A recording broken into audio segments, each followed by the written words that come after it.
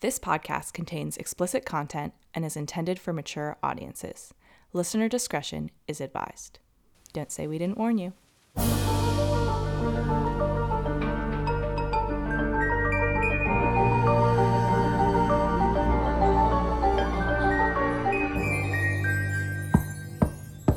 Welcome back, Knockers. It's Hannah. It's such a weird thing to call people. Go with it. This is Veronique Perry's fault. Anyway. I like it. Cool. Welcome, guys. Who are you? My name is Madison. And you're listening to Who's Knocking? Another true crime podcast. That's right. And we are back once again with part 3 of our series on Paul Bernardo and Karla Homolka, aka the Ken and Barbie killers. So if you haven't listened to the first 2 parts that we did on these very fucked up individuals, check those out. But I'll still give you a quick recap to catch you up. That's nice of you. I did not give recaps, so she's nicer than me. Yeah, I feel like I would just forget everything. I feel like if I'm a listener to something like this, I'm saving up all 4 parts and I'm listening to them one by one. And then I'm skipping the recap. That's just me. Okay, well. No, not to say like skip this recap that I put effort into or no. Because I know a lot of people listen to them one by one. So like fair enough. Yeah, that's what I do actually. But before the very important and useful recap that I did. Yeah, sorry. Trigger warning, really you guys. Yeah. Trigger warning, explicit content, obviously. Like all of explicit sexual content. Yeah, sexual assault, sexual violence, yeah. So let's get into the recap. Paul and Karla met in Scarborough, Ontario in October of 1987. At the time, Karla was a 17-year-old high school student who loved animals and would go on to work at a vet clinic. And Paul was a 23-year-old narcissist who had been raised in an abusive and dysfunctional household. Did graduate university, though, so I don't know if that's... I mean... Does that add points in favor? Not really. No, not really. Anyone can do that these days. By the time Paul was in his early 20s, he was... I didn't, though. To be honest. It's fine, whatever. It's not a metric of success. No. If Paul, Okay, so, but shout out everyone who's graduated from university. Good for you. Yeah. By the time that Paul was in his early 20s, he was regularly abusing the women he dated and had developed a fascination with pornography that featured young women being raped and abused in home films, amateur films. Love that stuff. And do you? Huh? No, he loved that stuff. Not me. I thought you said love that stuff. No, he loved that stuff. It's like that's a lot. Not me. Don't worry. It's a lot to be saying here. No. Sorry, it's late. I'm very giggly. I'll not be like that. It's okay. It's not the time. It's fine. So prior to meeting Karla, Paul had begun to stalk and violently rape women in his hometown of Scarborough. When the two met, Paul was charmed by Paul and initially interested in participating in a sexual relationship with him, right away, that were they were doing these BDSM kind of handcuffs and such. Mm-hmm. So she was interested, at least to a degree, in sadomasochism. At first, Paul showered Karla with gifts and affection, but quickly he became increasingly abusive to her as time went on. During the first few years of their relationship, which was long distance at the time, Paul continued to stalk and rape women, earning him the title of the Scarborough Rapist by the police who were trying to find him. In 1990, Paul became sexually obsessed with Karla's younger sister, Tammy, and Karla agreed to let him rape Tammy while she subdued her sister with sedatives she'd stolen from the vet clinic she worked at. And really overdid it there. And it really, never, ever loses, how fucked up that is. Every time I think about it, it's just, so disturbing. What the fuck? So not only did they rape Tammy, they filmed themselves both participating in raping Tammy, although based on the transcripts of the tapes that they filmed, it appeared that Karla was protesting and unwilling, but still did it. However, Tammy died during the assault. Unknown as far as was it an intentional death or an accidental death. At that point, they were not considered suspects, however, and her death was ruled as an accident. Later that year, at the end of the month, so early February, the two of them moved to a home in Port Dalhousie, St. Catharines, where Paul increasingly verbally, physically, and sexually abused Karla now that he had her isolated. And on at least one occasion, they raped a girl together. This occasion was on tape. She was also 15 years old, and they released her after. June 29th, 1991, they were married at a lavish wedding ceremony, which was the same day that the dismembered body of a young girl that they had killed and disposed of 2 weeks earlier was found. So let's pick up with that part of the case. June 16th, 1991, 2 weeks before their wedding, a 14-year-old girl named Leslie Mahaffey, who will have her photo up, lived in Burlington, Ontario, got home past her curfew, and was locked out of her house. Oh, yes, How I remember this. shitty is this? I remember my mom talking about this, why she would never lock us out. Ever. So I don't think she was necessarily... Okay, so she kind of was-ish locked out of the house. There's this whole backstory that I read. Basically, 14-year-old girl, she had been going through some, like, rebellious phase, so she had lost the rights to have the key to her house, essentially. So her parents were like, you better come home before this time or you're going to be locked out. Then they kind of reconciled and were like, all right, Leslie, we are going to... get you a key, but they had changed the locks and they didn't have a key for her yet. So she was past her curfew, so they locked the doors and went to bed, I assume for like their safety. But it does kind of seem like it was one of those situations where it was like, this is why you don't come, this is what we're going to do to ensure you don't come home past your curfew. They're giving you consequences. Right. Just those are very unsafe consequences. Yeah. So, and also where she had been was because she was out, one of her friends, like a very close friend, had recently been killed in a car accident. So she had gone to a memorial for him.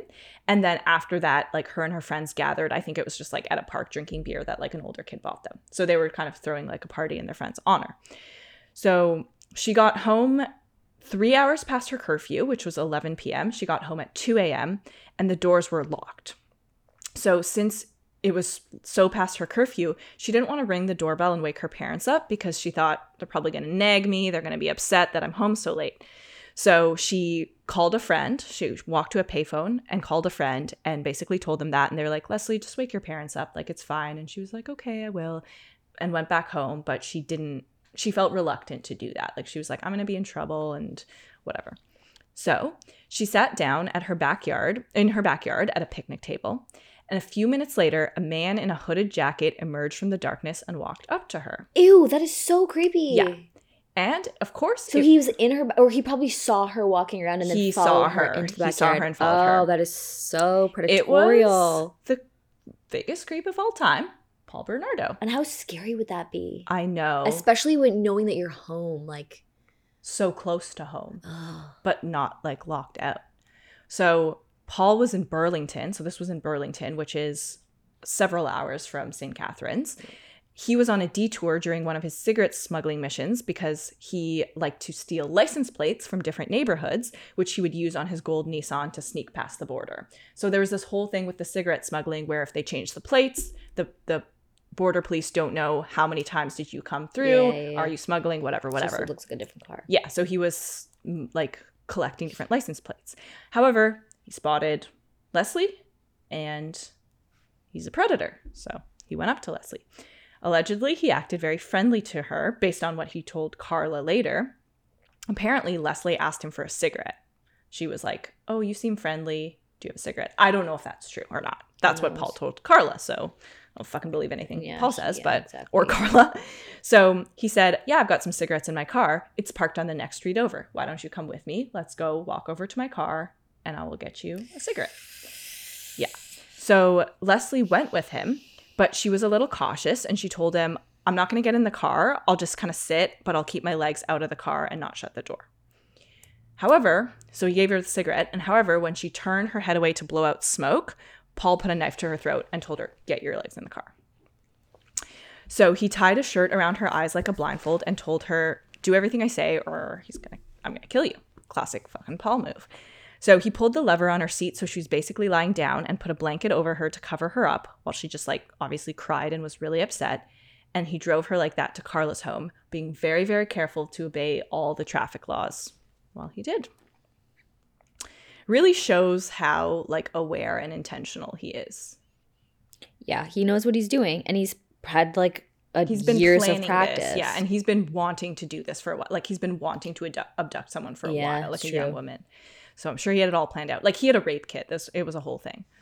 So when Paul got his hostage home, he informed her that if she tried to run or if her blindfold came off at any point, he would kill her. Because I guess she hadn't clearly seen his face. Like I would Well, I'm sure assume- she saw him, but it's like he doesn't want to know her to know where she is. Right, that. And he was like kind of wearing a hood and it was dark, so she probably didn't get a super close look at him. Yeah. So I don't know how much like detail I should get into it. I like skim a lot of the details because he got his camera right out and started filming her. So there's a lot of fucking details about what he did. But I'll only say what feels very necessary. So he took her to a spare bedroom and tied her to the bedpost with twine. Then he went upstairs to the master bedroom to wake Karla up and let her know that he'd kidnapped a girl. And he told her, okay, Karla, go back to sleep. I'll call you when I'm ready. So Karla was like, yeah, I'll go back to sleep. She basically, like Karla had said that she was kind of in shock that he actually went through with it. But she wasn't going to like go rescue the girl. She was like, I'll just let him get on with it and wait till he calls me. I'm like, how is this shocking at this point? He's been saying he's going to do it. Right. He's like literally a rapist and you're aware of it. Like, I don't know if she knows he's the Scarborough rapist. Like, but she's aware of his at rapes. least that he rapes at least some people. Obviously, like Tammy. So, yeah. So Paul went back to Leslie, punches her in the face to stop her from crying because he's literally garbage on the face of this earth. And we know this because in later videotapes, her lip was visibly bruised. He untied Leslie, undressed her, once again like his other victims, raped her both anally and vaginally, and then forced her to perform oral sex on him. Then he went to the kitchen and got 2 champagne glasses, filled them both, and put sleeping pills in Leslie's, telling her to drink the whole glass. Oh, I kind of remember this. Yeah. So then he got his camera back out and filmed himself assaulting her some more. Like I've said multiple times, not I guess yet in this episode, but in previous ones, the transcripts of this assault can be found in Lethal Marriage, which is the book I read.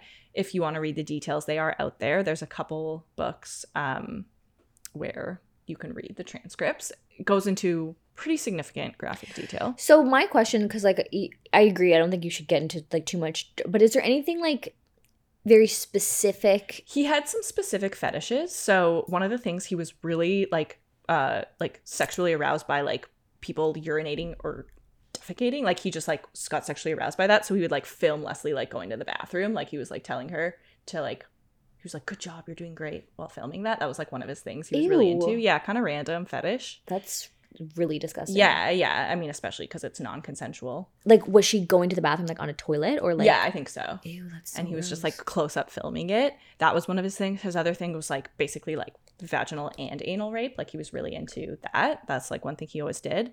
And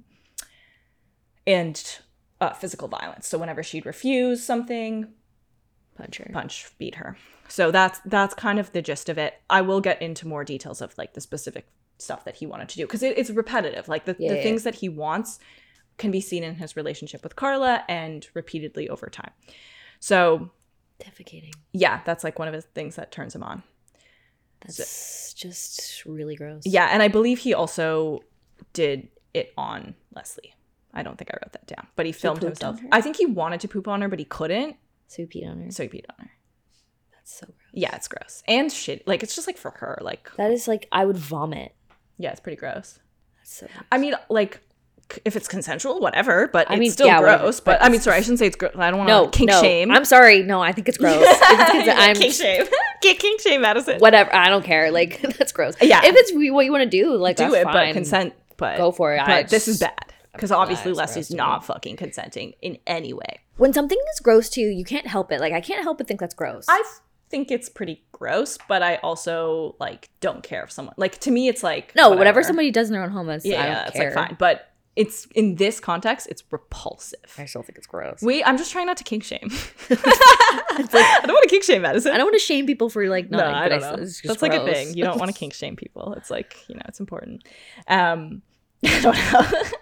I don't know. It's important on my home community of Reddit. We don't do that. No, there. It's fine, but it's poo. I know. Okay, so Karla woke up in the morning, went downstairs, and sees Paul and Leslie asleep together on the spare bedroom bed because he'd given Leslie sleeping pills, so she was passed out. Right. And fucking biggest creep on the universe decides that I'll sleep next to Leslie. Like that's what he decides. And Karla was absolutely furious.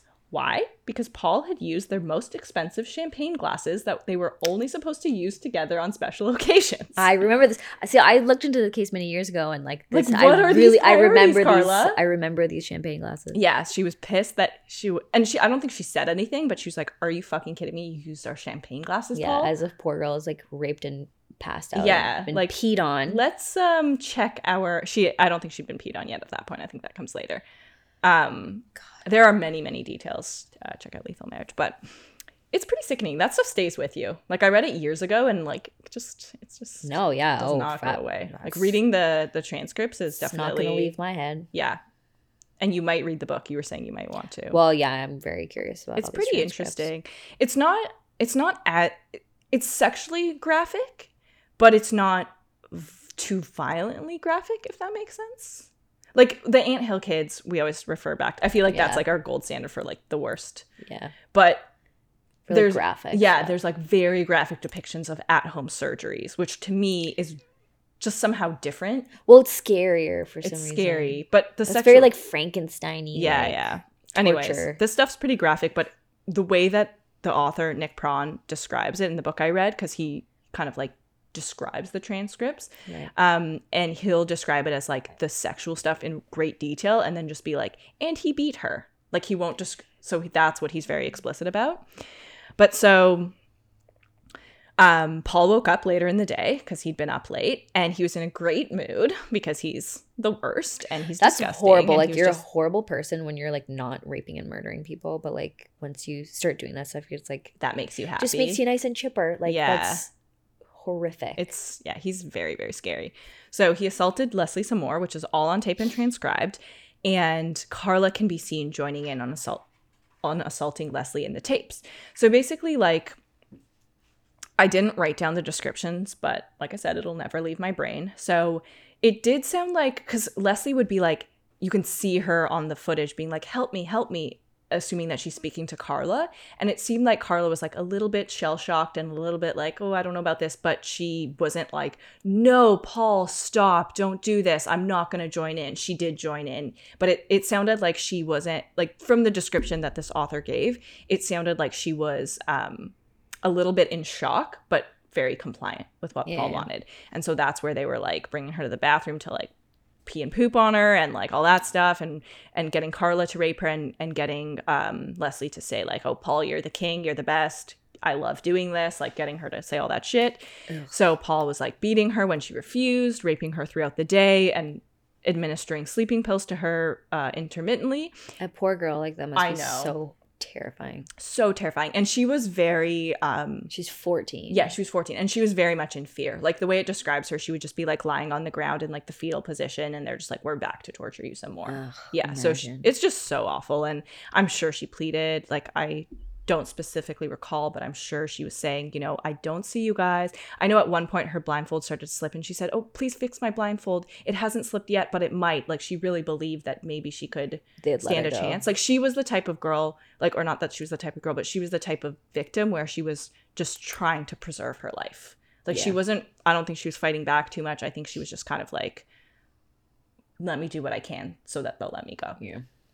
So at the end of the day, Paul apparently told Karla, we're going to have to kill her so she doesn't identify us. And Karla didn't disagree. So allegedly, Karla wanted to give Leslie sleeping pills so that her death would be painless. And when she passed out, apparently, again, allegedly, Paul strangled Leslie with an electrical cord while Karla watched, which was like a very, very graphically described strangulation with like blood coming out of her nose and ears and stuff. And then after they left her for a second, she made a noise, which I believe was just a noise in death. Yeah. And they freaked out and then like strangled her some more.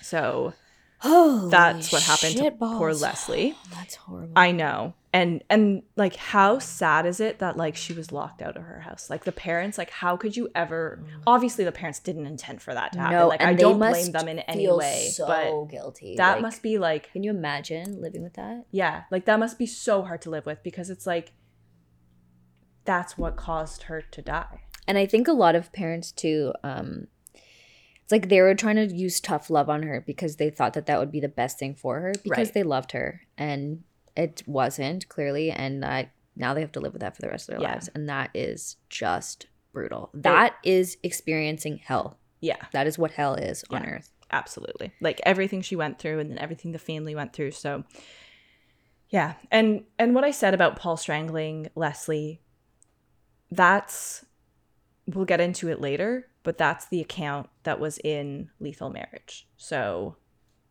we'll talk about it later. Yeah, because that wasn't filmed, right? It was not filmed. Yeah. No deaths were filmed. Which also, again, to me kind of shows, well, obviously this was an intentional murder, but it kind of shows that Paul sexually gets off on rape and abuse. He doesn't care about the murders. The murders are not. Some people do. Some people, the murder is a big thing for them.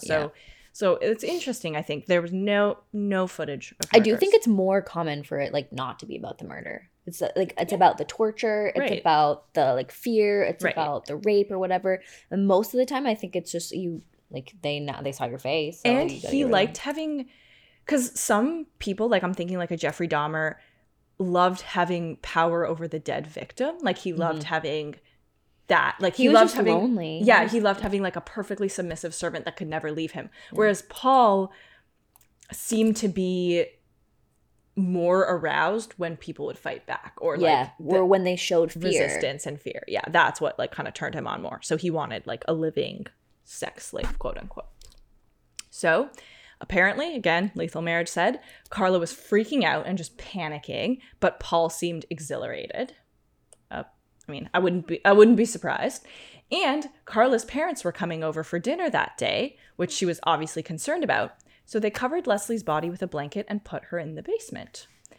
Paul then told Karla, wash everything that could have any traces of Leslie's DNA, clean up the evidence. So Carol and Dorothy Homolka arrive for dinner, and Paul and Karla give them the tour of the house. Imagine fucking giving your parents a tour of the house while the body of a child that you just raped and murdered is in your basement. They make me so angry. It just doesn't, like, you are not humans. Like, that doesn't make sense. And they knew that it's kind of an alibi for them. Like, oh, we were having dinner with our parents that day. It's very close in timing. So they gave a tour of the house, including Paul's stupid rap studio. They're like, hey, guys, check out this really important room. Check out this really important... Oh. Sorry, it's just like... It just so adds important. Such a layer of like, you're already audacity, and like shamelessness, and just like you're such a narcissist that you really think you should have a rap studio. That's just how you know, like you just don't give a fuck. He doesn't have any morality at all. Which, side note, of course, childhood makes sense, but I truly wonder, and we're not gonna like disturb them, but I truly wonder what happened to Paul's brother and sister. Because did they turn out normal? Because I think like Robert Picton, and he was the one who was implicated, but his brother was definitely a part of his crimes. Yeah. A big part.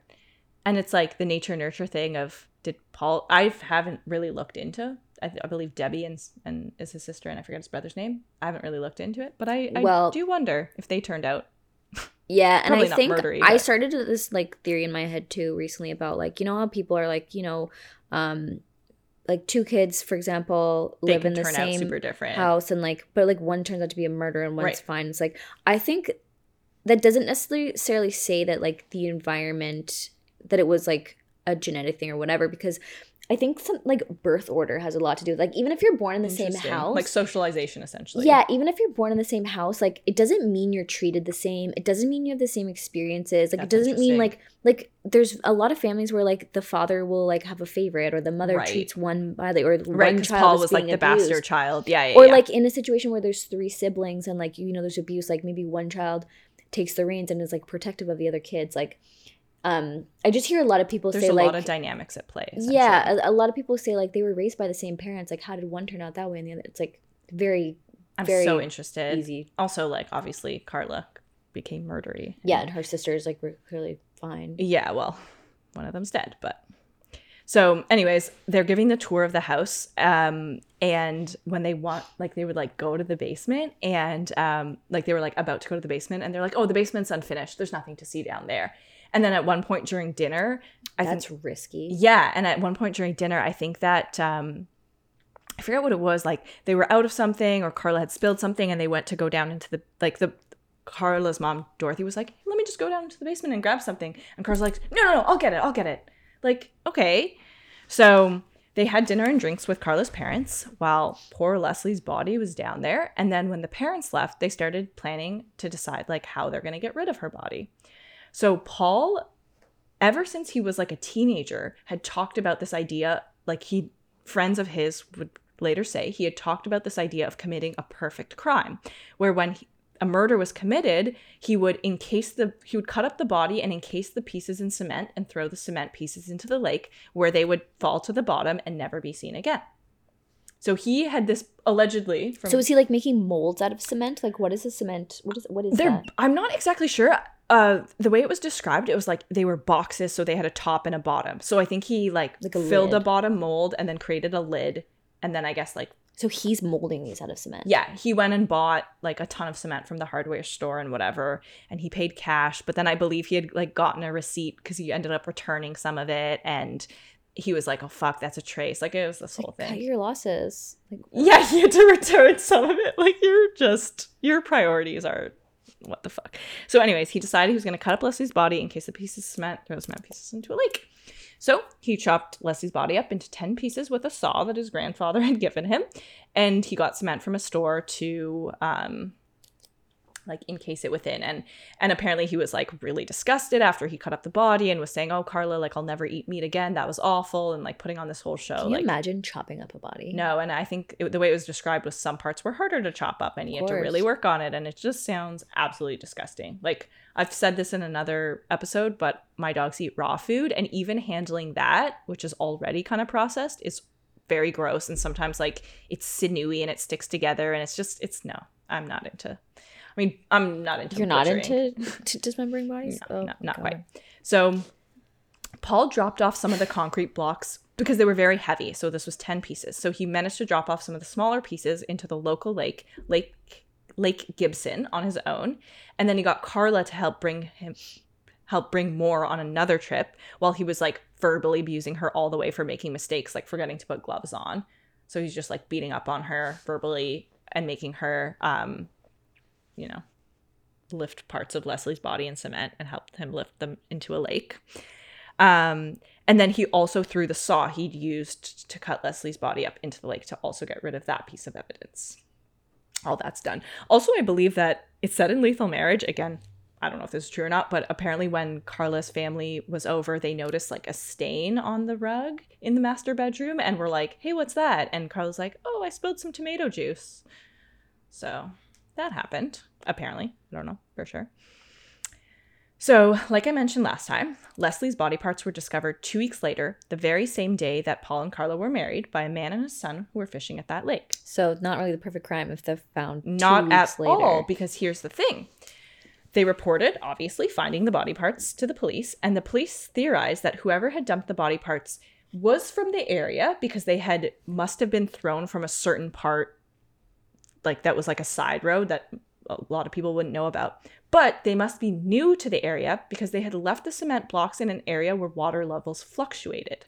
So people who knew the area well would have known that that area sometimes is more shallow. Interesting. And had they known to pick a different spot where that wasn't the case, the concrete boxes may never have been found. Yeah, because they were just like wading in the water, right? Knee high. Yeah. So it's obvious. So it's super shallow. Yeah, super shallow. And probably when they threw it in, it was not. Yeah, it definitely wasn't when they threw it. And also, like, you could see it clearly with that amount of shallow water. Yeah.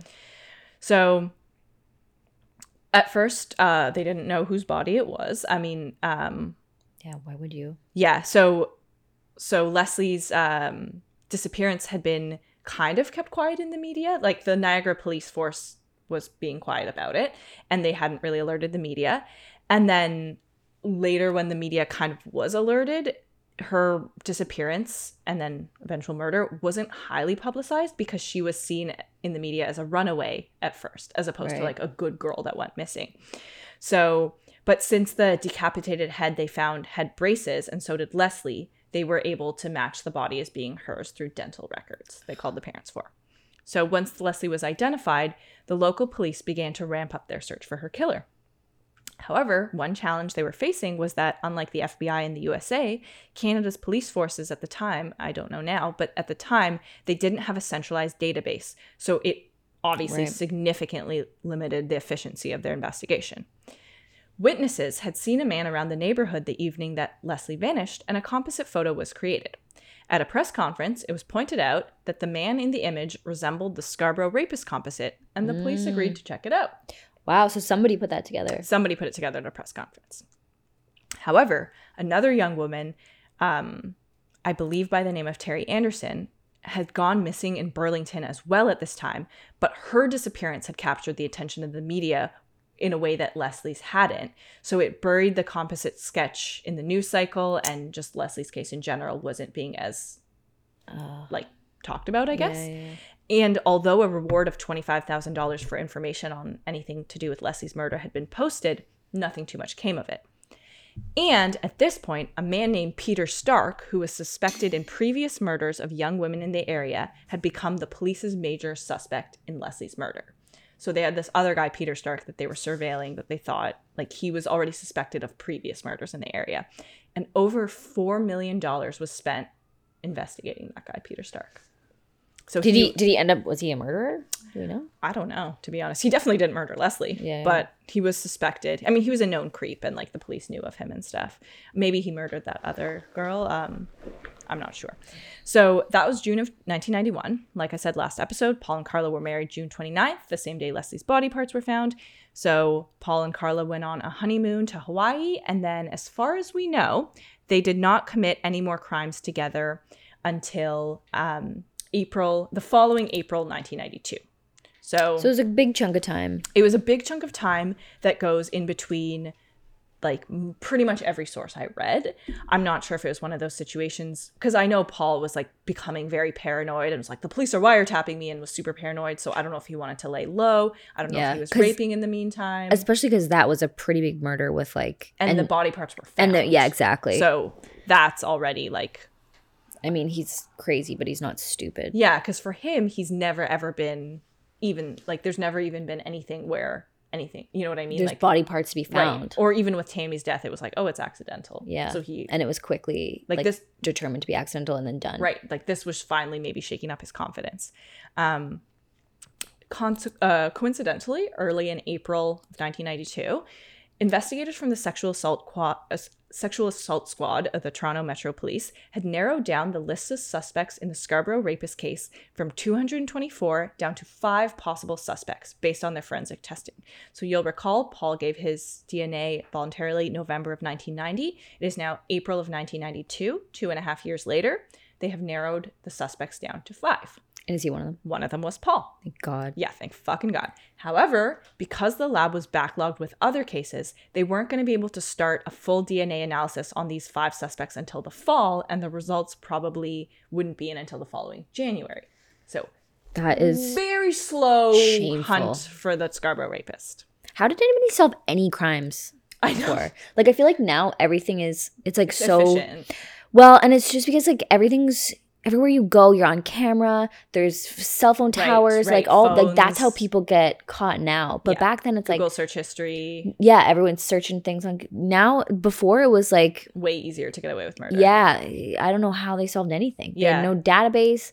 Right, their DNA is not being tested. I think they didn't solve very many things. That's why so many cases are either being solved now or that's insane. I know. So one thing I also will mention is that there were a few more instances, just like at varying points in time, where Paul almost was caught for something, which is so frustrating. Yeah. Because I had mentioned a few where like he had raped a girl and 2 men chased him, but he got away.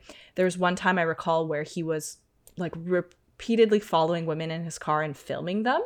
And somebody, which is so creepy. So somebody calls. It's so blatant.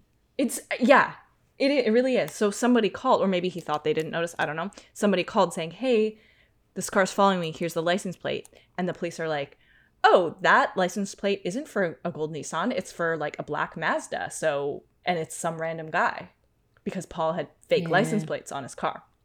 Another time, he was regularly staking out this one specific parking lot, like over time, because there was this one waitress he was really attracted to that worked there. So he was like Karla, I'm gonna fucking rape this waitress, whatever. So he was constantly in this parking lot, I believe had his camera as well. So one woman saw that and was like, I'm gonna call the police. This guy's creeping around. What the hell is that? And so this time he had the correct plates on. I believe it was like 660 something, gold Nissan, whatever. And the police were like, oh yeah, that's a gentleman by the name of Paul Bernardo. He has no criminal record. And being creepy in a parking lot isn't a crime, so can't do anything, lady, because they didn't have the database that had him as a suspect as the Scarborough rapist, and he hadn't been implicated in Tammy's death at all. Yeah, imagine they searched it up and were like, oh, he's the fucking Scarborough. 1 out of 5 chance he's a Scarborough rapist? Yeah, let's take a look at this creep. Yeah, so there was that. Those were 2 instances I recall off the top of my head. I believe there might have been 1 or 2 more similar things like that, but it's just so frustrating to know, like, he could have almost been caught. Lives would have been multiple saved. Points, yeah. Because unfortunately, Paul and Karla were going to commit 1 more abduction, rape, and murder. So it's not over. And I'm sure they would have done more if they had been. Actually, interesting how it all wraps up. Yeah, I don't remember. I'll get to that. This episode we're going to talk about up until basically like the end of their crimes. So together. So April 19th, 1992. 15-year-old Kristen French was the youngest of 5 children. She was a very athletic young woman who belonged to multiple sport clubs as well as being a straight-A student. Every day, she walked home from the Holy Cross Catholic school that she attended, and that 15-minute walk home was really the only time she was alone all day. As she crossed the school parking lot on the afternoon of April 19th, 1992, a woman in a parked car flagged her down. The young blonde woman was holding a map and asked Kristen to help her with directions. Fucking Karla. Right. And the young woman, Karla, was so frazzled because she was stressed with Paul, like, you know, verbally beating up on her, that she actually had picked up the wrong map and wasn't even holding a map of St. Catharines. She was holding one of Scarborough. So she had the wrong map, but Kristen didn't notice.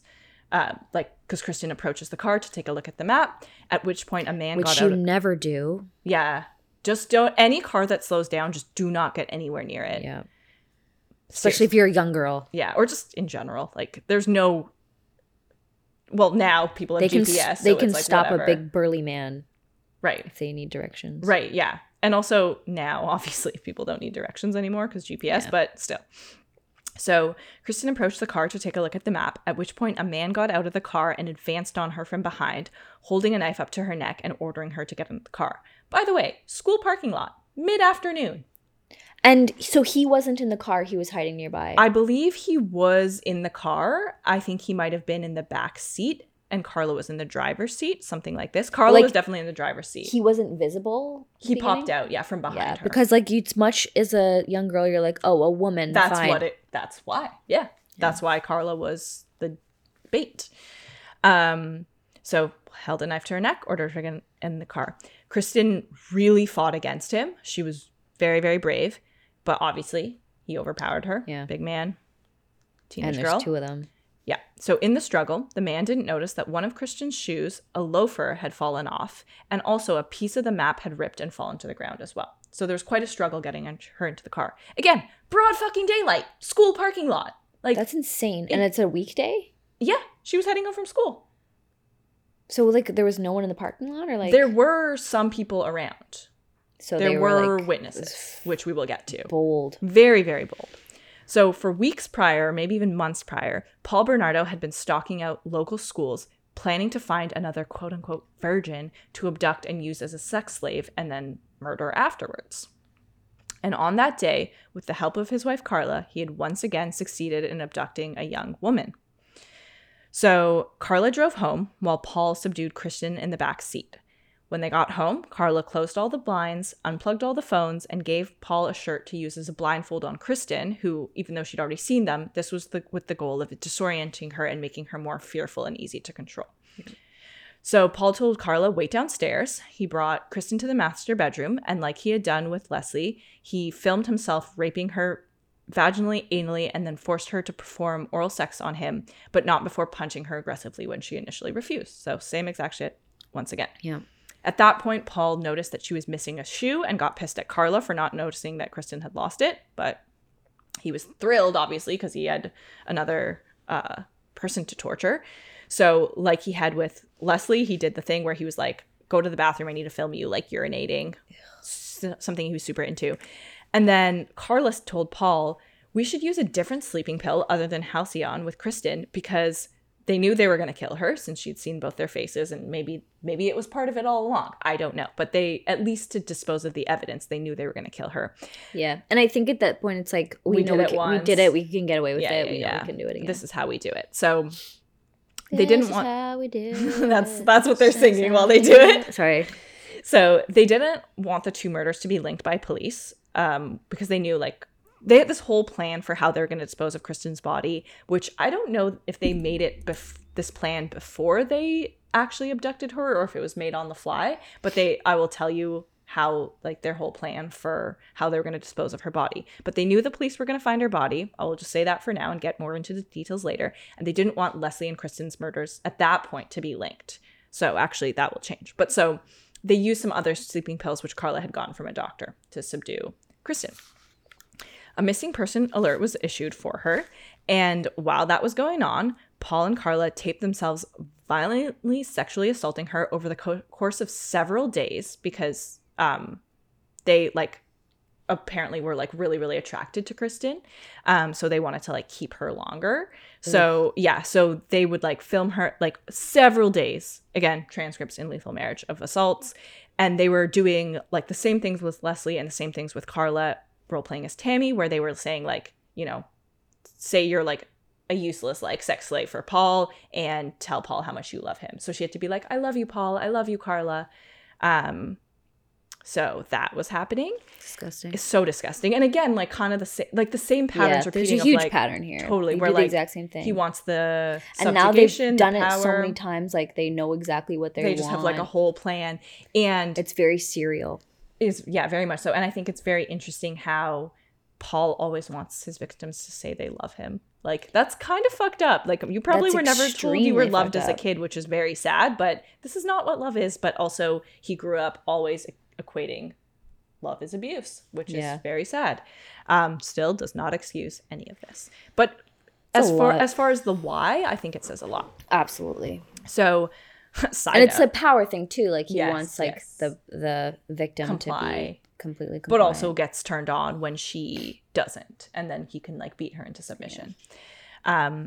Also, have to say this several times. I don't think this was on tape, but it was mentioned several times in Lethal Marriage that Paul would get Kristen to listen to some of his rap music and sing his terrible lyrics to her, like, hey, Kristen, check out this rap music. What? I'm a, like, fucking white rapper, and, like, rap at her, and she would just be like, it's great. I don't want you to beat me, so it's awesome. Oh my God, that's her. It's, like, the worst crime of all. Like, not obviously joking. It's not, but it's just, like, you're just, like, the lack of self-awareness, the lack of just, like, any, like, the complete self-obsession that you think you have any right to make this poor girl go through any of this, and then on top of that, listening to your rap, which is horrible. Like, we've heard his rap. We played it last time. His raps are bad. They are objectively terrible. It just shows, like, how delusional. Yes, that's the right word for both of them, I would say. Yeah, I think she's delusional, and he's just, like, they're both fucking just delusional. Complete narcissist. Yeah, he is. And he, like, obviously the thing with narcissists is, like, they'll always talk about their lies as if they're true, and then they want people around them to, like, support it. Into it. Yeah, and they want people to, like, back them up. So obviously he's like, yeah, Karla, I'm the king, right? And Karla's like, yeah, you deserve all the sex slaves in the world. Maybe because she gets off on that. Maybe because she doesn't want to get beaten by him. Maybe a combination of both. Maybe because she loves him and, like, she thinks he's really cool. Like, who knows? Maybe. But definitely some people have speculated that Karla had this condition where she got aroused by her partner's sexual violence. Some people do speculate that. Whereas others speculate she was an abused woman. She was just in survival mode. I kind of think the truth is somewhere in between. Yeah, I agree. I think that for sure. Because I don't think it's, like, one or the other. Yeah, like, it could be both. She's, like, way too involved for her to just be, like, a poor victim. Right, exactly. And, well, we'll get into it a little bit more later, but she did, at least from right now, what we know initially is she did have some interest in, like, sadomasochism, which doesn't have to go, obviously the BDSM community is about consent, so that's, like, that's where you're not really doing it, but we at least know that she had some sexual interest in violence. Yeah. So, meanwhile, while they're torturing Kristen, a local woman was watching TV and saw a news alert about Kristen's disappearance, which the police right away or very soon knew that it was a kidnapping because they found her missing shoe in the parking lot. As well, they found a lock of hair, and that was forensically analyzed and determined to match hairs from Kristen's hairbrush. The woman who had, this woman who called the police while watching TV, seeing the news alert, she had seen a man leaning into a car in the parking lot, struggling with what looked like a large package in the car. She called the police to report what she saw, but all she was sure of was that the car was a 2-door sporty type car. And this was the gold Nissan? It was the gold Nissan. She thought it might have been a Camaro, but she wasn't sure. Several other witnesses, because obviously there were fucking witnesses, this was broad daylight, several other witnesses corroborated to the police that the car in the parking lot could have been a Camaro, but they weren't sure either. Yeah. Because who the fuck knows? Like, I would never know. I would not know either. So that's what the police had to go on.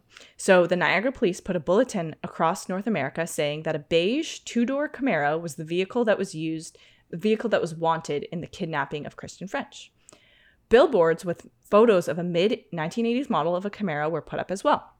Oh, and men around the area and at the border who drove those types of Camaros were being stopped and like aggressively searched by the police. So there would just be a man driving his beige mid-90s Camaro and the police would be like, get the fuck out of the car. We need to search you. Like they would be like, maybe they didn't say it like that, but it was like aggressive, like get out, like you're a sexual predator. Meanwhile, Paul drives a fucking gold Nissan. Yeah. So wrong color, wrong big name. Fucking fail. So the media's attention was really like piqued by this case. Kristen, I guess, like she was so young, and she was like a straight A student, stolen in broad daylight from the parking lot, whereas Leslie had been viewed as like a runaway. Yeah, and she went missing in the middle of the night, so it's like it's more like she was out. There's no indication to see she came home, right? Whatever. So, so over the next 10 months, a complete fucking failure of an investigation was launched, featuring 30 detectives plus support staff and costing an estimated $10 million in taxpayer money. All of this investigation was based on the faulty assumption that the kidnapper they were looking for drove a beige Camaro. Oh, how could you go so hard on that when she clearly didn't know? I think they were just I guess they were just like, we have nothing else to go off of. That's like, but that's still like aggressive to search. Like it's something because like at least you can know like the location and like maybe a general description of the guy, but like to like just like. We're going to spend billions of dollars go on this hardcore on like the make and model when she clearly was like, I don't know. Yeah, that's what they did. And I have photos, we'll put them up, of the billboards that were like, have you seen this car? So initially, police didn't consider that there was a link between Leslie's death and Kristen's kidnapping because Leslie's death had happened in Burlington and Leslie's kidnapping, was from Burlington, and Kristen's kidnapping was from St. Catharines, which were several hours apart from each other, and as well because they were focused on that guy Peter Stark as being Leslie's murderer. Right. So it's I believe it's in the same jurisdiction. Maybe it's not, but either way, they're not being connected at all at that point. Back at their house, Paul and Karla continued to abuse Kristen physically and sexually for several days. Here's where several fucking days. 3 days, I believe, at least. On tape, Karla is shown visibly enjoying assaulting Kristen and forcing Kristen to perform sexual acts on her. Again, was she playing like she was enjoying it to appease Paul? For 3 days. But the way it's described in Lethal Marriage, it's like Karla was moaning in pleasure. Karla was like clearly enjoying it. Like it was described as her loving it. And she would say things like, I love little girls, and just generally like acting like she was enjoying herself. It's disgusting. She alleged later, she would later say, I don't like lesbian sex. I'm not into it. I just do it because Paul makes me. But in the tapes, it's very easy to say that he made you do it after the fact. But it so again, transcripts in Lethal Marriage, the transcripts of Tammy's rape and murder or manslaughter, whatever, Karla's like crying, no, I don't want to rape her, Paul. I don't want to be involved in this. You just do it. Leslie and Kristen's tapes, Leslie's tape, Karla's really getting in on it, but she's acting a little bit like she from the descriptions that I read, she's not as like enthusiastic. She's just like doing it, or maybe, I don't know. It seemed, the way it was described seemed less, but here it's like she was loving it. And same with the Jane Doe one, which some sources put Jane Doe's assault that she was let go June 7th, which would have been 2 weeks before Leslie Mahaffey was kidnapped and murdered by them. But in Lethal Marriage, the Jane Doe rape is listed after Leslie. Right. So, however, a lot of official sources I read, or like not official, but like seemingly more legit sources I read said June 7th, so it was before. But anyways, so it seems like Karla's like genuinely loving this, which I think is very, very interesting. Like not in a good way. It's disgusting, but I think it's interesting as far as the extent of Karla's voluntarily involvement in this situation and how much gratification she's getting from it. So then when Paul went out to get food, Kristen tried to convince Karla to let her go and escape with her and was like, come on, we can leave him. Like, I know you're scared of him too. Like, I really need to go home and see my people. But Karla was like, no, that's not happening. She just refused. So Karla had a chance to let Kristen go. At least one, if not more. Because what happened was Paul was like, I remember this too. Yeah, he was like, I'm going to go get food. And Kristen was like, I specifically want this type of food that I know it's going to take you a little while to get. So I can, Kristen was like very much a fighter. Like she was like, I'm not going to just let this happen. Interestingly, although Karla denied it later, in like footage, it looked like Kristen's face had been bruised by a rubber mallet, which was what Paul had given Karla in case she needed to use that. So it looked like while Paul was out, Karla had seriously beaten Kristen with a mallet. So it's like, I don't know. Not an innocent victim. Was she doing that because she was like, Kristen, I just need you to shut up and like stop? Or was she doing it because I'm getting pleasure out or feeling? Well, I'm sure, my theory from my limited knowledge is that like she resented all these people that Paul wanted. She was channeling her anger that should have been to Paul to but it's like victims. her feelings would have been jealousy. Like, this is my husband and he wants to like, you're nothing. Like basically she chooses, like she sees these victims of like rape, assault, and murder as just like people he's cheating on her with. It could basically be the equivalent. It could be like, honestly, the way I see it is very much from my perspective as a dog trainer, I have to say, dog psychology. Because I don't know like human psychology that much, I guess. But with dogs, it's like when dogs are in a stressful or abusive situation, not every dog is going to react the same way. There's going to be the dog that's just like completely shutting down under pressure and cowering. There's going to be the dog that's like lashing back at the human in the situation. And there's going to be the dog that just redirects and takes their aggression or frustration or stress out on a weaker dog. Yeah. So, and that's like, that dog is not like, the weaker dog is not at all trying to go for you. They're not trying to start any conflict at all. But the dog in stress is going at that dog. Yeah. And that's a way for them, because they feel weak, they feel stressed. It's a way that they can feel power. Yeah. And it's a way that they can feel slightly less weak. So for Karla, that's psychologically where I see her. Yeah. I feel like she is somebody who, for sure, Paul was horrific to her. He was horrible to her. So for her, her psychology is in a really, like, her mental health is in a terrible place. Even if she was like a shitty sadistic person, which kind of seems like she is. We don't really know, I guess, but I don't know. But no matter what, like, Paul was triggering her to be in a really bad mental place. And so whether or not she would have done it had Paul not been around, we don't really know. I doubt it. But with that condition in place, she was taking it out on the weaker people. That's the vibe that I get. And she probably was getting some degree of gratification from it, whether it was genuine, I feel better now, or just like an adrenaline rush, which can be very addictive. So I definitely think she was an active participant in beating Kristen, in raping Kristen, probably with Leslie too, maybe intentionally murdering Tammy. And I think that's why she was like, I think that's her, not her like conscious motivation, but I think subconsciously she was like, I'm feeling all this rage. I had this perfect fantasy life taken away from me. Now it's a fucking nightmare. Now I have to deal with this horrible guy day in and day out. I'm stuck with him because he has footage of me raping my sister, so I can't leave him. He is, and like, she's probably so pissed off. Like, we saw how angry she was that the champagne glasses were used.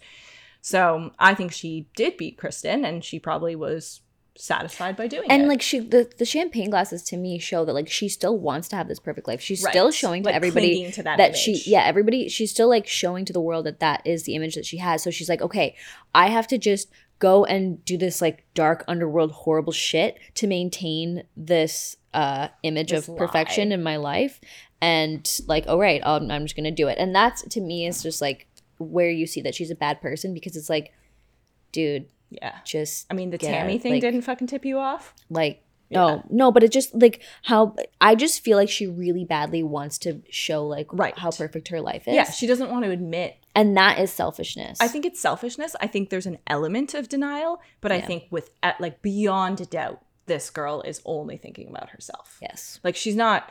She's a very self-centered individual. Yeah, that's very much the vibe that I get from all of this. And I think it's interesting to what extent does she actually receive gratification from, like, the rapes and all that stuff. So finally, Paul was done with Kristen. It was on the 4th day since they kidnapped her. And she had been, like I said, really like struggling against him and fighting back and becoming like 4 days. Like, yeah, 3 days. I think it was 3 days. Yeah. And they were, I think it had been 3 days and it was on the 4th day. Or no, sorry, it had been 3 days. Sorry, I said that wrong. But basically, like, they'd been periodically dosing her with sleeping pills as well. So she's like groggy, disoriented, and making her listen to his fucking rap music. So she was becoming increasingly more like resistant. And she called Paul a bastard, which like really triggered him because that's like what his mom had called him. And on camera, the last thing she said was, "I don't know how your wife can stand to be around you," to Paul. And Paul was just like, "Shut the fuck up. Just shut up," like on camera. So she was just like, obviously realized, I think she knew she'd always seen them. Unlike Leslie, I don't think she had any hope that she was going to be let go. Yeah. Whereas I think Leslie was more subdued because she thought she was going to be let go. She was blindfolded. Kristen was blindfolded at one point, but then it's like not for the rest of it. 3 days. Yeah. And she saw their faces, everything. So at that point, allegedly, based on lethal marriage, Paul got the electrical cord that he'd used to strangle Leslie and strangled Kristen for 7 minutes until she was dead. So it was now 4 days after Kristen had been kidnapped, and it was Easter Sunday morning. So I believe it was 3 days, and on the end of the 3rd day was when she was killed. Morning after, Paul and Karla were once again supposed to have dinner with Karla's parents that night. But what? That's such a it's just like a thing, yeah. But I think this time it was at the Homolka's house. Okay. But still alibi for timeline-ish. True. I don't know. So they wanted to dispose of the evidence and the DNA before they went out for dinner. So they cut off Kristen's hair, not to impede identification, but because they thought some of the fibers of their carpet, where they'd been like raping her on the carpet, they thought maybe some of those fibers could have attached to her hair. So let's cut that hair off. And they scrubbed her body clean in the bathtub, making sure to clean out like her vagina and rectum to clear out any Paul's semen. And then they burned all her clothes and her belongings in their fireplace and wiped down everything that she might have touched. They covered Kristen's body with a blanket and laid her corpse in the master bedroom and then went over to the Homolkas for dinner. Damn. But can you fucking imagine? Oh, hey, Mom and Dad. No, like, no wonder Karla's dead behind the eyes. Yeah. I'm sure she was a long time ago, but yeah. So they did that. Paul decided, I don't know if it was at this point or what, this is what I was mentioning before, they decided that they should dump the body in Burlington, thinking that if Kristen's body was found in the same city as Leslie Mahaffey, where she disappeared from, investigators would think the killer was from Burlington. They drove, and apparently this is like from Lethal Marriage, apparently Paul initially was like, hey, we should take Kristen's body and dump it on Leslie's grave, and then they'll know the two cases were related and in Burlington. So they want them to be related. Now they want them to be related, but to think it's a killer from Burlington. Yeah. So that doesn't. So apparently they drove around and couldn't find Leslie's grave. Like, obviously, how would you find it? I don't know if that's true or not. That's from Lethal Marriage. So then they instead drove Kristen's body to an illegal dumping site, and they left her body visible, barely covered some leaves over her at this illegal dumping site, so that the police would find it and focus their attention on that area instead of Port Dalhousie. So instead of the area that Paul and Karla lived, which was also where Leslie's body had been found, like they had put her body parts in cement in the Dalhousie Lake. Yeah. So now they're like, oh no, it was in Burlington. The killer just happened to put Leslie's body parts. Because they know that Leslie was taken from Burlington and then just like happened, and they knew that the people who dumped her, or they're alleging that the people who dumped her were not didn't know the area well. Yeah, they were from the area enough to know but that. New to the area. Yeah. So 2 weeks later, end of April, early May, a man scavenging for scrap metal came across Kristen's body. Police were quickly able to identify her because although her face had become like decomposed, she had a deformity where she was missing the top part of her left pinky finger. So they were easily able to identify it as her. At this point, the police decided that the murders of Leslie and Kristen were likely connected. Although this wasn't released to the public, the autopsies of both young women showed 2 bruises, one on either side of their spinal column, consistent with an imprint of a pair of knees, as if a pair of knees were on their back, strangling them. Because I guess although Leslie was dismembered, they had enough, like, I think the torso was all, yeah. So they had also heard from witnesses that they'd seen 2 people in the car that abducted Kristen, and an FBI profile determined that it was likely a duo of a dominant and submissive pair, most likely with sexual crimes on record, probably at least one of them with a blue-collar job like a mechanic. And back when they did the Scarborough rapist case, it was a different profile. They thought it was like more of like an up-and-coming young man. And, like, fair enough, there was 2 different, like, super different. One person versus 2 people. And super different crimes, murder versus rape. So there was a task force created in charge of searching for Kristen's killer, and it was named the Green Ribbon Project because Kristen's classmates had started wearing green ribbons in her honor, which is very, very sad. And across the province, I mentioned this before, but thousands of pamphlets and billboards continue to be posted reading, "Have you seen this car?" with a photo of a 1981 Camaro, even though the police had originally said they were looking for a 1982 model, which looked quite different. And, like, so, how did from the woman going, like, I don't know. Maybe it's a Camaro. How did they go to, like, it's a 1982 model? And now they're fucking, even they thought that, and they still posted a photo of a 1981 one, which looked different. Like, the curves of the car were different. So it was just, like, a complete failure of an investigation.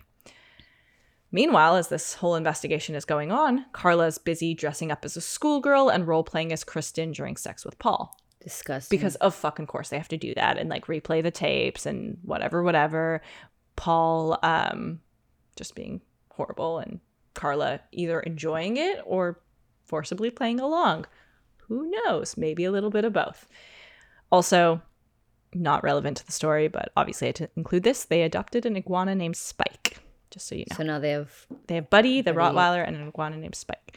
Like, Karla was an animal lover, so that's kind of like a key thing in this case because obviously the vet clinic was where she stole drugs from. But iguanas aren't actually really that good pets because they grow really, really big and people shouldn't really have them as pets. So anyways, not relevant, but I feel like I always have to bring in the animal facts. So at one point, 12 days after Kristen's body was found, someone who knew Paul and was like creeped out by him tipped off the police that he could be involved in the kidnappings of the young women. I believe it was one of his friends who was like, yeah, you know, Paul talks about raping women sometimes. Like, maybe it could be him. The perfect crime. Right. With the encased body parts. Yeah. Oh, sounds fucking familiar. I don't know if it was the same person, but basically he told the police, like, hey, you should check this guy out. So the police were like, all right, let's go check him out. So they showed up at his house and were like, hey, we just wanted to ask you some questions. But as they're like looking around, they're like, okay, wait, this guy has photos of him and his like beautiful wife. Questionably, I know. On the mantelpiece, this guy's a clean-cut, white-collar type guy. This guy seems nervous, but we're police, so fine. But he's very compliant and answering our questions. So he probably doesn't fit the profile of this blue-collar, rough sex crime guy that we're looking for. So they interviewed him, and Paul was just super, like, he just played it off, and they were like, all right, can't be him. And Paul was like, haha, Karla, I just fooled the police. Like, obviously, it was giving him more, like, fuel for his ego. So once again, could have been caught, but through circumstances, he was not. So as time went on, Paul grew increasingly agitated because he feared that like police were trailing him. He was just needing like constant stimulation. So he was like cruising around looking for women. Then he was like, Karla, do this sexual stuff with me. And then he's like, Karla, I'm mad at you. Let me beat the shit out of you. And Karla, come with me on this run for cigarettes. Even though you have to go to your work in the morning, like just like it's like an addiction that just you keep. He was like out of control. Yeah, super agitated. You keep needing more and more and more. Yeah, and again, tolerance is lowered. Right.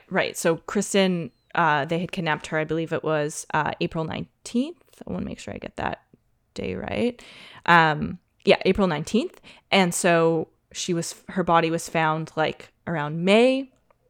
And around this time, as far as I know, no successful rapes or murders. No, successful is the wrong word for it, but you know what I mean? No, like, carried out rapes or murders happening. But Paul's just, like, super, like, agitated, intense, and violent with Karla. And he started, like, beating her on the legs and arms with a flashlight when he was mad at her. So, like, causing significant bruises, which, like, people at the vet clinic would notice. And she'd be like, oh, Buddy and I were wrestling. That's how it happened. And he'd do this, like, he'd do all these, like, crazy punishments, quote unquote. Like, Karla didn't really do anything. It was like, Karla, you spilled something on the floor. Like, I'm going to fucking beat you. Like, he would, like, Karla, you didn't say I love you enough. Like, I'm going to attack you now. And so one of the really terrifying things he did was he locked her in the basement with the lights off, and he told her, or like he closed her in the basement. I don't know if he locked her necessarily, and told her, like, Leslie's ghost is down there. Like, she's going to attack you. And then he was like, don't come out until, like, the morning. Don't come out for hours. And she did come out, like, a little bit. And Paul was waiting in the hallway and, like, scared her. Like, he's just, like, so creepy. Such a horrible, like, just living with him is a nightmare. Like, yeah. I'm sure for him, every day is mental torment and anguish since he's grown up. But he's, like, a tornado of toxicity that just, like, puts it on everyone else around him. So he's a monster. Yeah, he is the definition. Absolutely. Like, I think there's very, very little human qualities there.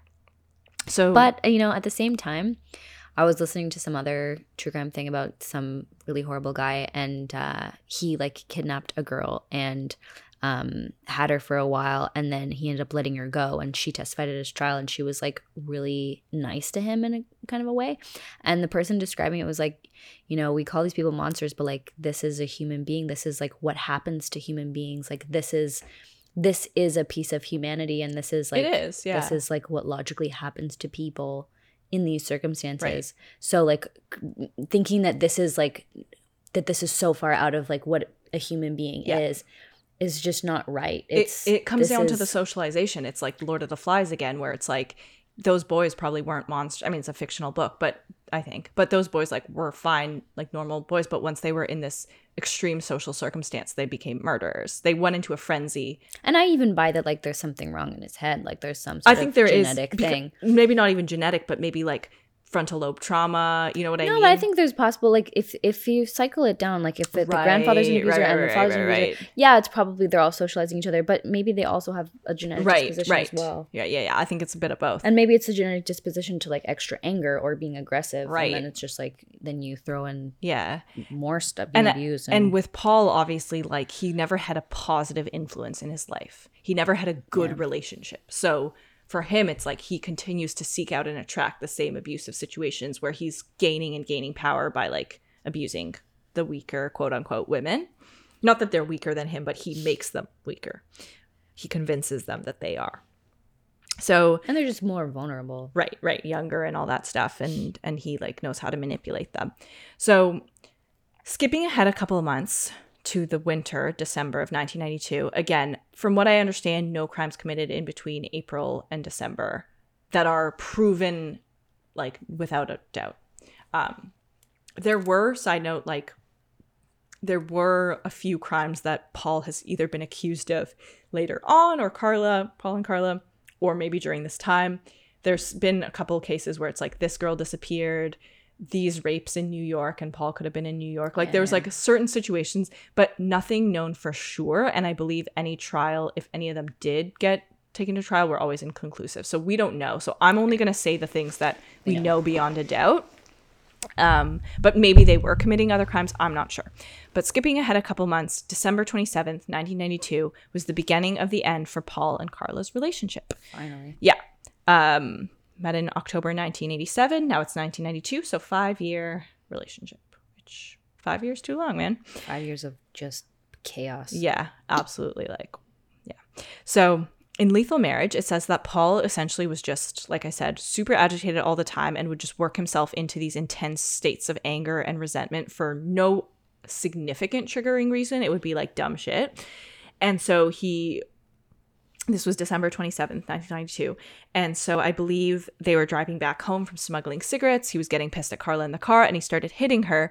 But this time he was hitting her and punching her in her face and head. with his fist, which he didn't do before. He had not done previously. So Karla woke up the next morning. Her face was swollen, her cheeks were bruised, and one eye was almost swollen completely shut. I remember these photos. Oh, that's not even yet the photos. I have them, but it's not even this. It gets like, it's past this. It's after this, those photos. So she was like pretty beaten up, but he beat her with his fists. So apparently Paul wanted to go out with some friends that night, and he told Karla, hide in the closet so they don't see your face when they get to the house. Like, you're just absolutely despicable. When he came back from drinking, he apparently hugged her and said, hey, Karla, I know things have been pretty rough for us lately, but I promise everything will get better. Like, it's me and you against the world. Everything's fine. Like, oh, okay, sure. And then Karla like cried and was like, okay, thanks, Paul. Like, I don't know. I'm sure she didn't believe it at this point, but she probably was just like, this is all I have. Like, I'm sure she's so beaten down at this point. Like, I really want to make it clear that, in my opinion, I don't think it was a scenario. It was like, Paul and Karla, these two evil people, but we're really nice to each other, but let's pick on these, like, and murder these other people. It was Karla was a victim of Paul, too. Yeah. She absolutely was. So no surprise, Paul started punching Karla in the head again a couple days later because he didn't like the way she'd taken a phone message. Like, one of the reasons that he'd get mad at her was like, Karla, you forgot to tape The Simpsons. And he would like fucking lose it on her. So a couple of days into the new year of 1993, Karla went back to work at the animal clinic, and her face was still bruised from Paul like punching her. But she told her coworkers she'd been in a car accident, and they were like, you're clearly lying. Like, yeah, and these are the people who would recognize this pattern. Right, there's been a pattern at this point. So one of her coworkers got her friend to make an anonymous call to Karla's parents. I think Karla, I get the impression that she's difficult to confront, and she probably just shuts people down when they try and confront her, which is a coping mechanism. Like, it is like not unheard of that she would do that. But I think they were like, all right, just call the parents because this has got to stop. So in the call, the friend said, anonymously, you better get help for your daughter. She's hurt really bad. That's all they said. So Karla's parents didn't know what the caller necessarily meant, but they were worried. That sounds like she's like dead on the side of the road. Like, it could be anything, right? Yeah. So they headed over to Paul and Karla's house on Bayview Drive. However, nobody was home because Paul had gotten Karla to go with him on a cigarette smuggling run. So the Homolkas called 911, and the police basically said, well, it's possible that anonymous call you got was just like a sick prank, because what are we supposed to do about it? Yeah. So the parents went back home. When Paul and Karla returned home, it was after midnight with a car filled with cigarettes, and Paul was, guess what, extremely angry as usual. So he started going off at Karla for not covering up her bruises with makeup. Then he started beating her on the head and body with a flashlight. At home, he told Karla, put on the favorite dress of mine that I like. He handcuffed her, and he raped her anally while strangling her with the electrical cord that he'd allegedly used to kill Kristen French and Leslie Mahaffey. He let up right when she was about to lose consciousness, just to basically show her like he had full control over ending her life, very like playing God. And Karla was left extremely afraid and very, very angry. Damn. Because he just like totally assaulted her. So I'm going to show you a photo of Karla's injuries at this point. Yeah, isn't that fucking awful? Because I think at that point, maybe he was like, I don't want to necessarily abduct another girl because I don't know, but maybe he's like, I don't want to abduct another girl because like he's scared he's gonna get caught. The police interviewed him, blah blah blah. So he's like, fuck it, take it out on Karla. She's gonna take it. So you've seen the photos, but that's the blacked eyes. And we can leave it to people to find these on their own. If you don't want to put them up. So I mean, it's a little graphic. We'll think about it. Definitely not the Tammy autopsy photos, but maybe those ones. I don't know. They're very easy to find. Yeah, you just Google it. That's true. So these injuries were so severe that one of her eyes had almost come out of its socket, which is terrifying. Ew. And she had a broken rib, and her legs were so bruised that she could barely walk. So she was beat. So it's like, what do you have to do to like have your eye come out of the I think socket? He was just like fucking hitting her with the flashlight. But it's like, where, how do they? Maybe like here. Yeah. I didn't fully, but it like almost. Yeah, no, I know. And like, I know it's true. It's just, I don't know the like mechanisms for like, how so awful. Like, imagine how scary that would be. Like to be Karla. Terrifying. And you'd think you were going to die. And it's your husband, the one person that you're supposed to like be safe with. So psychologically, that's got to fuck you up. Yeah. Not that she already wasn't extremely fucked up, but Karla still went back to work the next day which I don't know if Paul tried to convince her not to or if he was sleeping in. How could she even see or walk? She was, well, you saw the photos. She went back to work. And that's where I think she was done with Paul. Yeah, and she knew. Because I think she was like, fuck She knew this. They were suspicious. Yeah, and if I show up like this, like, that's a cry for help. Yeah. I think at that point she was like, dude, like, he used to always beat her, but he drew the line at beating her on the face, and now he like went way beyond that line, and nearly killed her. She's probably scared for her life. Right. And he had like raped her and like tortured her with the strangling with the electrical cord. So I think she was just like, that I'm done. Like, this is where it has to end. So her coworker called her mom again, and this time was like, or I guess this time she called her mom directly and was like, come straight to the vet's office and get Karla. Like, you need to come get her right now. So Dorothy Homolka shows up. She's horrified, obviously, by Karla's face. But apparently Karla just tried to act casual and like nothing was really wrong. She took her out to lunch at McDonald's. Karla could barely walk because of the bruises. And she was like, no, I don't want to leave Paul. Like, I'm fine. Everything's fine. And her mom was just like, Karla, like, you obviously aren't fine. Like, you're far from fine. And I think from Karla's perspective, she was probably like, I really want to get away from Paul, but I don't want my parents to find out what I did to Tammy. Yeah. So I think that's the whole crux of why she stays the whole time. Yeah, she must be so torn. She's been blackmailed. Right. And she has to admit to like having raped her sister and like been involved in many rapes and murders. Yeah. Like she wants to leave the relationship. And at this point, I think it's probably like jail's probably better than the hell she's living in. It could be, but she still doesn't want to admit, you know? Well, I think there's a lot of people who they're fine with even like they've accepted like I'm probably going to go to prison, but like I'm not going to admit it along the way. But you know that nobody's just going to allow it to happen. Right. So it's just like, okay, I'll just keep denying it, but like it's on my face. Yeah, exactly. So she said, I want to go back to work. I want to go back home to Paul. And her mom let her go. What? Yeah, her mom let her go. But later in the day, she was like, okay, fuck this. And her and Lori, the middle sister, drove over to Port Dalhousie and basically dragged Karla, who was home alone at the time, out of the house. How do you let somebody who looks like that? Yeah, they let her go, which I think very interesting about the family. Like, I think that's weird. The family really seems like they're just like really emotionally detached. Yeah. And I'm sure after like the death of their 15-year-old daughter, like things were probably even worse. Right. It's very, like, there's a few more things about her family that come up, but it's very enigmatic to me. Like, I don't quite understand it. But so they drove her to the hospital. They're like, Karla, like, I know you don't want to leave, but like, we're dragging you. And Karla's like tiny. So they're like, we're getting you out of here. So January 5th, 1993, a doctor from the ER of the St. Catherine's General Hospital called the police to report what was the worst case of spousal abuse he had ever seen. Paul Bernardo, Karla's husband, beat her. Police go fucking pick up Paul Bernardo. Look what he did to his wife. Later that evening, Paul Bernardo was arrested. At the headquarters of the Niagara Police Station, he was interrogated, fingerprinted, photographed, and then given a charge for assault. The next morning, he appeared in court, and after consenting to show up at an upcoming hearing, he was released. Oy. So, released back into society. No surprise here, when he was released to go home, he was extremely angry. So first he called the Homolka's house. When they didn't want to talk to him, he showed up at Karla's mom's workplace and her sister's workplace, threatened them, and was like, tell me where fucking Karla is. But nobody would tell them where Karla was. Tell him where Karla was. We're not going to give you access to Karla. Like, we saw that you beat the shit out of her. She's right over here. Yeah. Oh, yeah, Paul. She's been waiting for you. Yeah.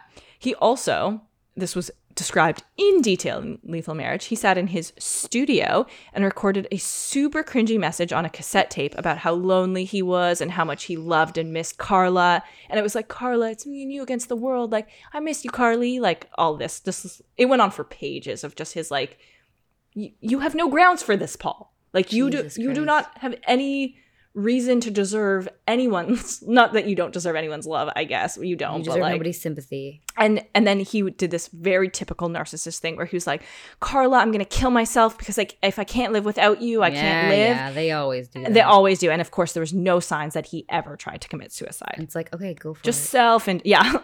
Do us all a favor, bro. But so anyways, just being self-indulgent.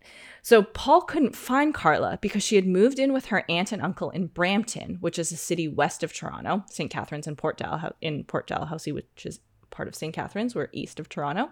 So she had moved to the opposite side. And as far as her aunt and uncle knew, they were just helping their innocent niece seek refuge from her abusive husband. So they were like sheltering her. Well, into the new year, into January, Karla's injuries were starting to heal and her mood was improving as well. In a diary she kept at the time, she describes feeling free after leaving Paul, saying that she wasn't as frightened of him coming to kill her like he'd always threatened because he didn't know where to find her in Brampton, and because she knew he had a lot to lose. So she kind of felt like, I'm free finally, and he's under the eyes of the police. Yeah, and I'm sure her mood's got to be way up. Like before the crash of realizing the trauma and like the guilt of what she's done, she's in that like she's like feeling relief honeymoon phase of like, I'm away from him. So as her bruises started to fade, her uncle and aunt persuaded her, go out and have some fun at a local nightclub with some friends.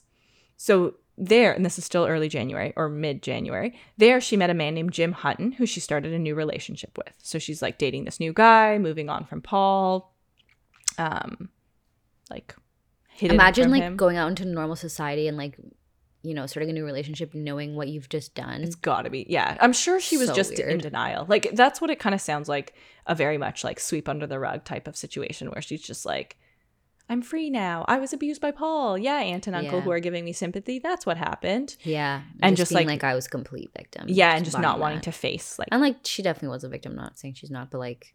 Yeah, like that beating, the photos, like she was a fucking victim. There's no way that she consented to that. I don't think there's any way. Hell no. Yeah. So in late January, while Karla was trying to move on from Paul, and Paul was just like wallowing in his misery and rage, a detective from the sexual assault squad at the Metropolitan Police headquarters in Toronto got a call from their crime lab. Over 2 years earlier, the lab had received 224 fluid samples from suspects. Oh, I can't talk. In the Scarborough It's late, y'all. Yeah. I'm trying my best. Just saying. I just said y'all, so. Okay, so the results were in, and one man, so this was late January 1993. Paul's DNA had gone in November 1990, so over 3 years later, or I guess over 2 years. I guess that's how long they had. 2 years was when they'd gotten all the samples, but it was 3 years. So now the results were in, and one man was forensically connected to being the Scarborough rapist. It was the cheerful, unassuming accountant they had interviewed 3 years ago. I wrote 2. I think it's 3. Paul Bernardo. 2 to 3. Yeah. So Paul Bernardo was forensically identified as the Scarborough rapist. Finally. At this point, because Paul had been charged in the Niagara region for assault, and the Metropolitan Toronto Police Force had now gotten him, like, as a Scarborough locked in as the Scarborough rapist. So the police forces got together. The Toronto police told the Niagara force that Paul Bernardo, who's living within their jurisdiction, was a major sexual deviant. They're like, this guy, we just realized, is a serial rapist, and he's living in your jurisdiction. And they're like, hey, yeah, he just beat his wife. Yeah, and the officers from Niagara were like, hey, I wonder if this suspect from the Scarborough rapist crimes could be the same person who murdered Leslie and Kristen. So they weren't sure because he didn't fit the profile that the FBI had given to Project Green Ribbon, which was a blue-collar worker, and he was a quote-unquote accountant, as he had told the Toronto police. Which was just a straight-up lie. Yeah, he had been at one point. Like, when he met Karla, he was working for Price Waterhouse, which is an accounting firm, but then he got unemployed and was smuggling cigarettes. But also, Paul drove a Nissan, not a Camaro, so that they were like, could it be him? He doesn't drive a Camaro, which is, like, ridiculous. But either way, the Niagara police were on board to investigate Paul, as well as his wife as a potential accomplice, because they're like, this guy's got an accomplice. Millions of dollars had been spent on the investigation. Thousands of Camaros had been searched. Hundreds of men had been interviewed as suspects. It was a very high priority case. So when they finally had a clear potential, like, suspect, they were gonna fucking move and make that a very big priority. So the Toronto police put Paul under surveillance because they had very obvious reason to believe he was a Scarborough rapist, DNA. And in the meantime, a detective from the Niagara police tracked down Karla's location via her parents. And they kind of made it seem like, hey, we want to talk to Karla about Paul. So the parents were like, yeah, here's where she is. So the police called Karla for an interview, and she assumed okay, they want to ask questions about Paul's assault. Early in February of 1993, 4 police officers showed up at Karla's aunt and uncle's apartment. And as soon as one of the officers identified himself as belonging to Project Green Ribbon, Karla kind of knew what was up. Yeah. So everyone acted really casual. The police officers were like, oh, Karla, we're so sorry. Like, you look like you've been through so much with Paul. She still had signs of bruising. She kind of was walking with a limp, and they were like really sympathetic towards her. And Karla was like, yeah, I've been abused. Like, she was playing into it too. They started asking her questions about Paul. So they asked, how does he make money? Karla said, he's self-employed as an accountant. They said, is he involved in any criminal activity? She said, no. They said, do you guys have any haircutting equipment in the house? And she's like, yeah, because Kristen's hair was cut. So she's like, why would you ask that? I don't know. But obviously she knew. They asked if she knew anything about the Scarborough rapist. She said she didn't. They asked if Paul was sexually violent, which she didn't. She said, I don't know. Like, she was like, apparently she got very shy, but it wasn't because she was shy about it. It was because she was like, oh, I don't want to implicate him. So Karla said no to everything they asked. And when they said, Karla, do you know why we're asking you these questions? Like, they'd say, do you know where the Holy Cross Catholic School is? Like, they were asking her all these questions. And she was like, I don't know. Why are you asking me these questions? Just like played dumb.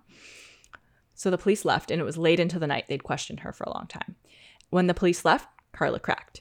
She told her aunt about Leslie and Kristen's abductions, rapes, and murders. Although, from what I understand, she downplayed her role and said Paul had forced her to be an accomplice.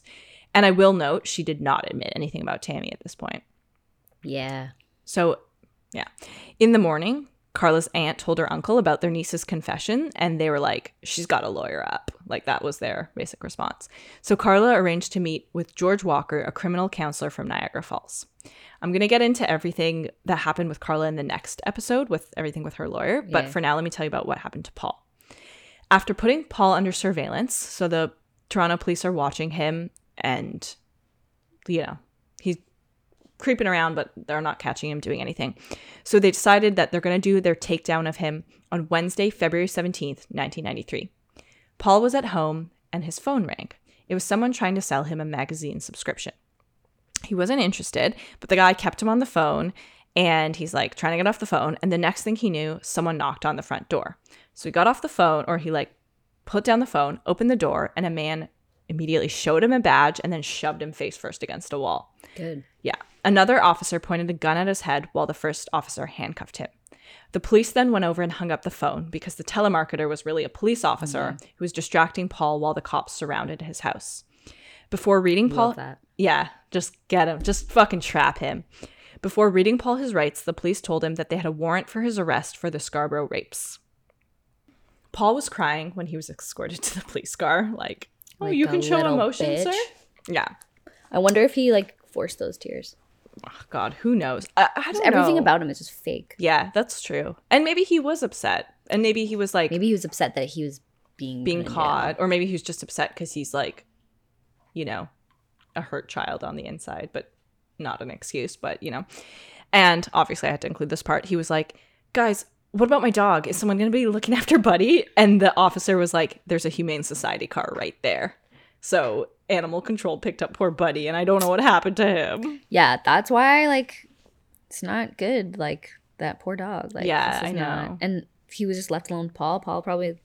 Yeah. Do you think Paul was feeding him properly and taking him outside? I don't know. That's the interesting thing. It seems like... I think there was times where, like, Paul got pissed at the dog, but it seems like they were, like, kind of good dog owners. Like, in some of it was like, Karla woke up early to walk Buddy. It's like, you guys can do this, but you can't function, like... I don't know. Anyways, I guess the police knew that he had the dog, and they prearranged the dog to be picked up. What about the iguana? Yeah, I don't know about the iguana. I do wonder what happened to Spike. Poor Spike. I know. Poor Buddy. Poor Spike. They deserve better. So Paul and... Sorry, I'm joking when I say that about the animals. It's totally a joke. Obviously, like the actual victims of this case are... No, but the animals too, like... Yeah, the animals too. But they were owned by Paul Bernardo and Karla Homolka. Like, that's shitty. I love animals, and like I love talking about animals, so I'm just using it as an excuse to talk about animals. But obviously I know that's not what's important in this case. It's a joke. It's a side note. So Paul was to appear in court the following morning for the accused of the Scarborough rapes. And that's where I'm going to leave things at for today, because next time I want to tell you about his trial, everything that happened with Karla with her lawyer, the aftermath, like the sentences, and where they are now, because they're both still alive. So that's going to be next time. What do you think so far?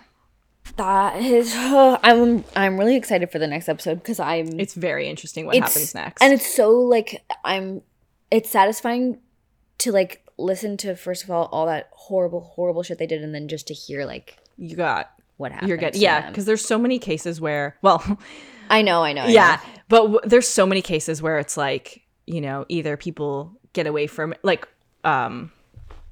was it Israel Keys committed suicide? Yeah, we had her like there's like a lot of people who don't get brought to justice, and at the very least Paul will be showing up in court. We know that much, but there's so much, because both Paul and Karla are still alive, and it's now 2021 at the time of this recording. Yeah. So that's been like 28 years in the meantime. So this was 5 years essentially, the time that they knew each other. So there's a lot more to talk about, a lot more interesting, like fucked up shit happens. So we're going to save that for part 4. But yeah, that's part 3. Paul Bernardo, Karla Homolka. Yeah, that's been very intense. Yeah, that's a good word for it. I'm going to have a hard time driving home by myself. Check your back seat. Yeah, I will. Every time. Every time. Yeah. And honestly, I left a lot of details out. No, there's so much, and especially because this case is so publicized. Like there's literally so much about it. But it's all wrapped up. So at least like, I guess in some ways you can verify what's true and what's not. But also it's a lot of like he said, she said. Right. And so I'll get more into that after, because obviously the two of them are going to be facing legal repercussions.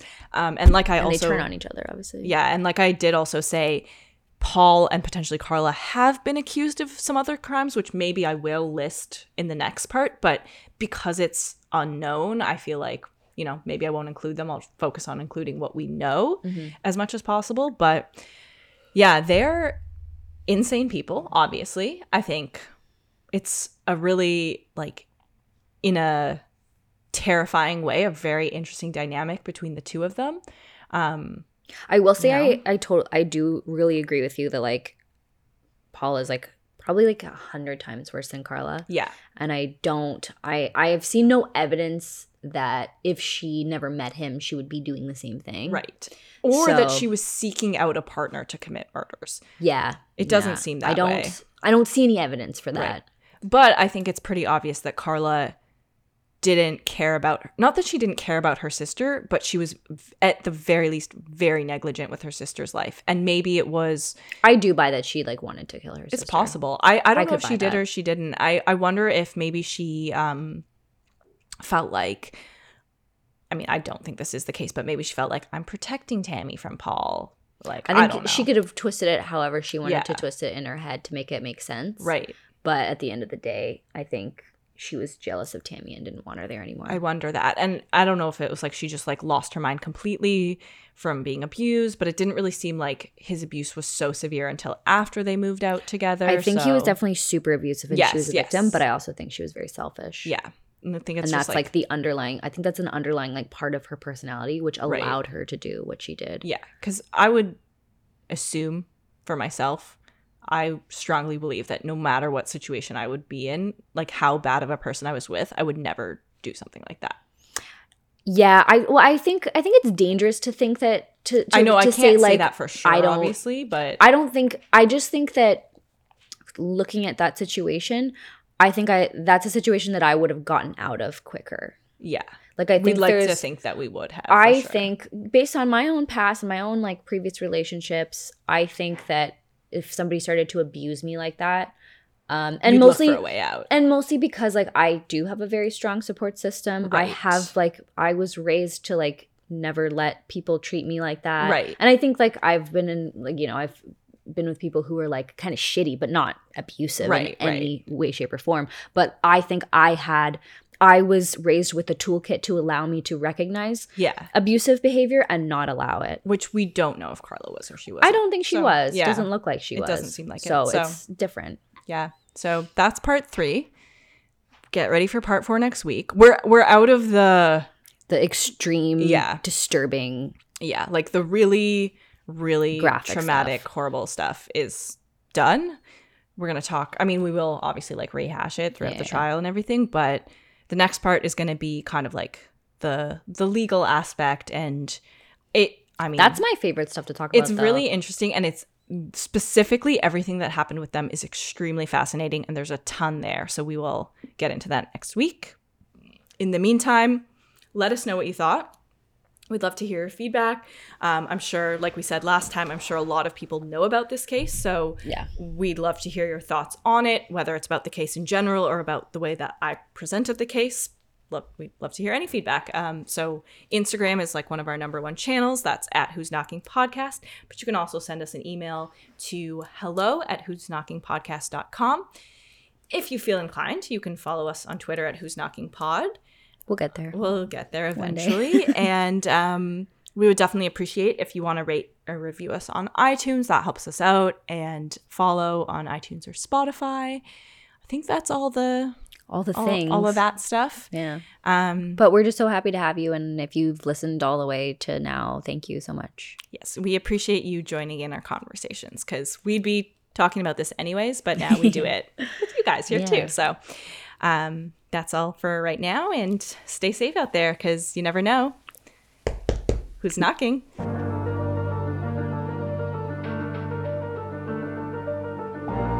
This podcast is produced in collaboration with Lost Line Media.